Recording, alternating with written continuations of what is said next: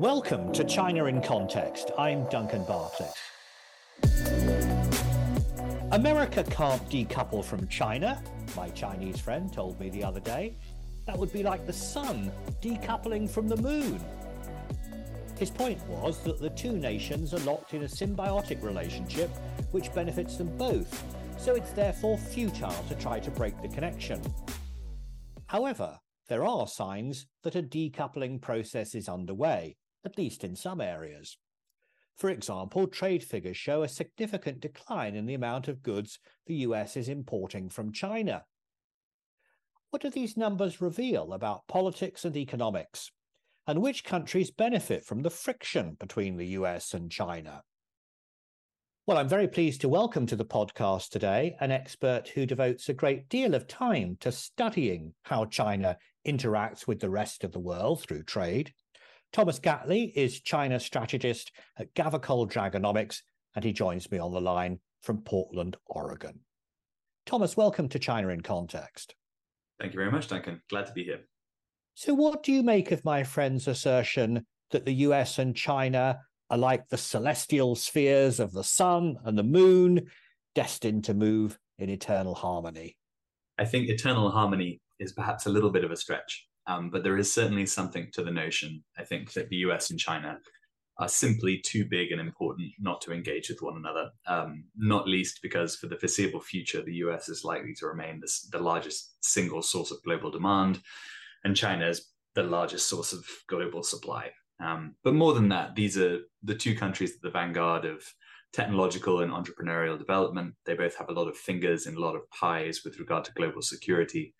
There's basically no way that the US and China are not going to have to interact, engage, and compete on nearly every front for decades to come. Well, in terms of the decoupling trend, the figures are striking. We're recording this podcast in late October 2023, and the official data from America shows that China now accounts for just 14% of the goods imported into the US. Now, that's down from a pre-trade war high of around 22%. 22% down to 14%. That sounds like a sharp drop to me. Yes, absolutely. The headline drop of 8 percentage points or so is massive, for sure. But there are, unfortunately, as with a lot of trade data, a couple of major data caveats going on here. The first is that historically, the numbers on the amount of goods that China has exported to the US from the Chinese side have been quite different to the amount from the US side of the amount of Chinese goods being accepted. There has been historically the major reason for that was that in China, companies were getting charged VAT on their exports and they were not getting all of that back in rebates. And so consequently, they had an incentive to under invoice their exports. And so the Chinese side was smaller than what was recognized at the US end. There was a raft of VAT reforms in China in 2019, I think, that basically closed that gap, whilst at the same time, the US tariffs under the trade war suddenly created a whole bunch of incentives for US importers to under-invoice their imports. And so you got this flipping, so that now Chinese export to the US, as recorded, are significantly higher, having been previously significantly lower. And so consequently, that creates quite significant distortion in this share of US imports number of probably about 3 percentage points of that drop is explained by that. Secondly, one of the other things that we've seen as a consequence of trade war tariffs, this kind of triangular arbitrage essentially has been that a lot of the major beneficiaries, most notably Vietnam, of US tariffs and big increase in their exports to the US, are probably some kind of triangular Chinese goods flows, basically. So you saw both the Vietnamese share of US imports rise very significantly, but also Chinese exports to Vietnam have risen very significantly. And so you have this kind of triangularization of flows. That probably accounts for another 2.5 percentage points. So that there has been a drop, certainly, in this share of imports, as you would expect, given the large amounts of tariffs on Chinese goods, but it is not, it's not a full 8 percentage points by any means. Well, I'm glad that you and other experts are there to look closely at the numbers, because I think journalists and the general readers of the newspapers might get caught out by them.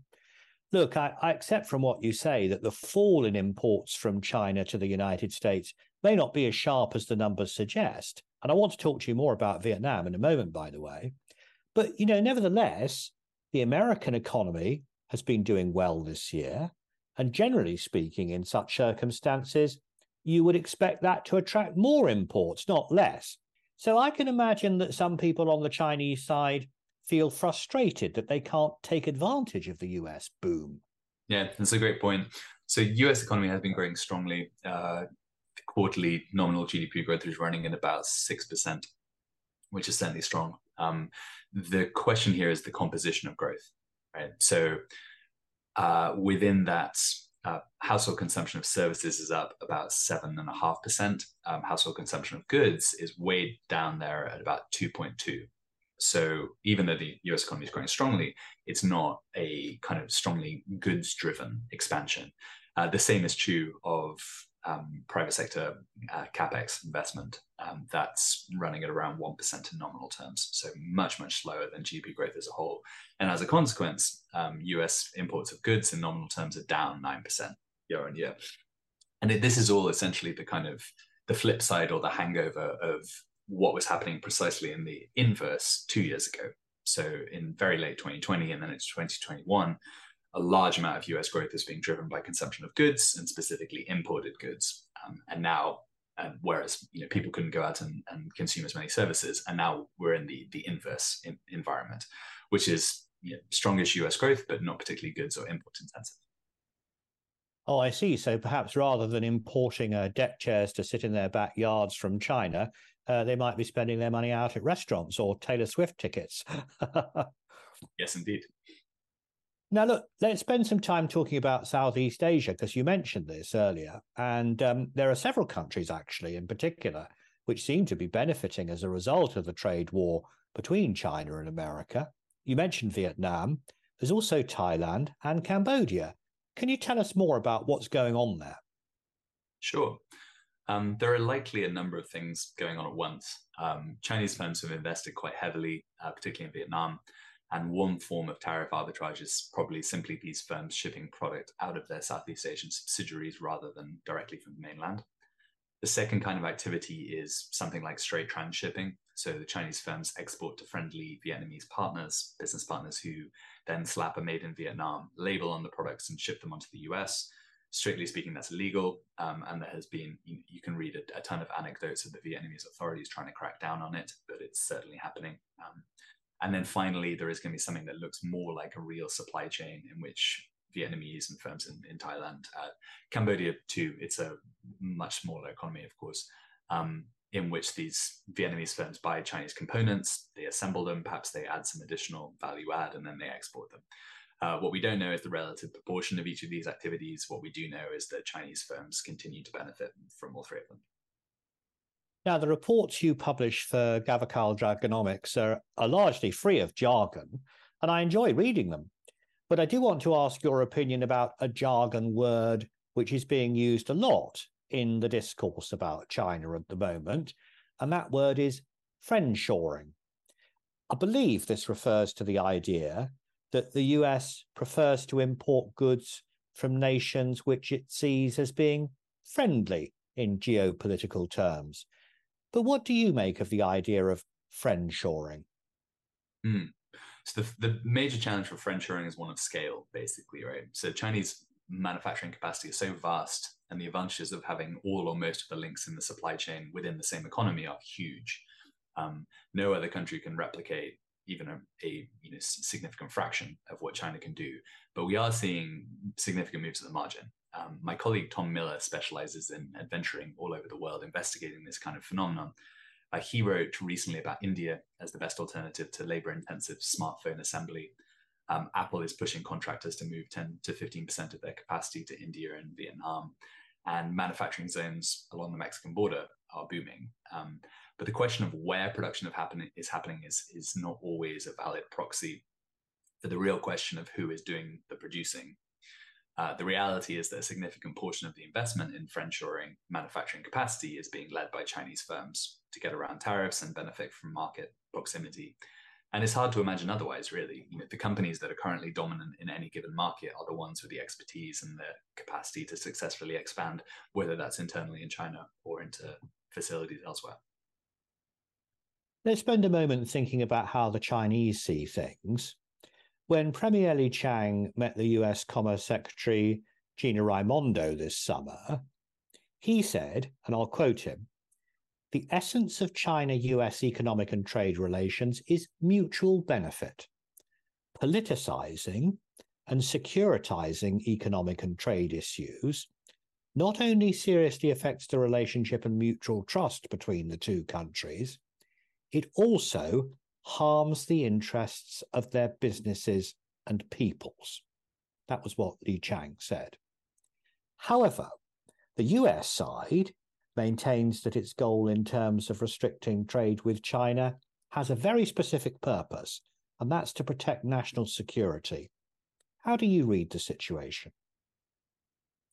The definition of what national security encompasses has ballooned, if you'll excuse the pun, in both the US and China.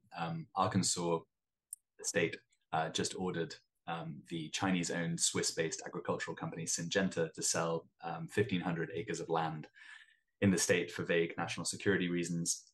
They described, Sarah Huckabee Sanders describes the seeds as a dual-use technology, the same kind of semiconductors, right? So the major difference, I think, between the Chinese and the US approach to this is not whether or not they both are considering national security as paramount. I think that's true for both, but that China is still trying to tell a positive story for US businesses and to encourage foreign investment on the surface, while doing all kinds of things below the surface to make life extremely difficult for foreign firms. The US, on the other hand, talks an extremely hawkish game in public about constraining Chinese access to key technologies, whilst handing out delays and exceptions to companies who still want to sell into the Chinese market. So both sides have this uncomfortable balance.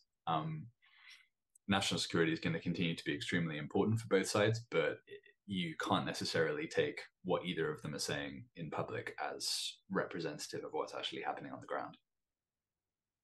Let me finish by asking you about one particular area in which China's doing extremely well around the world at the moment, electric vehicles, or EVs. Do you think that China could crack the US market in that area? So Chinese automakers are going to have a much harder job in the US than in Europe. US firms are further along in bringing their own EVs to market. Policymakers have been attempting to load the dice strongly in favor of domestic manufacture. There is a 50% domestic content requirement in order to qualify for the US EV tax credit, which will rise to 100% by 2029.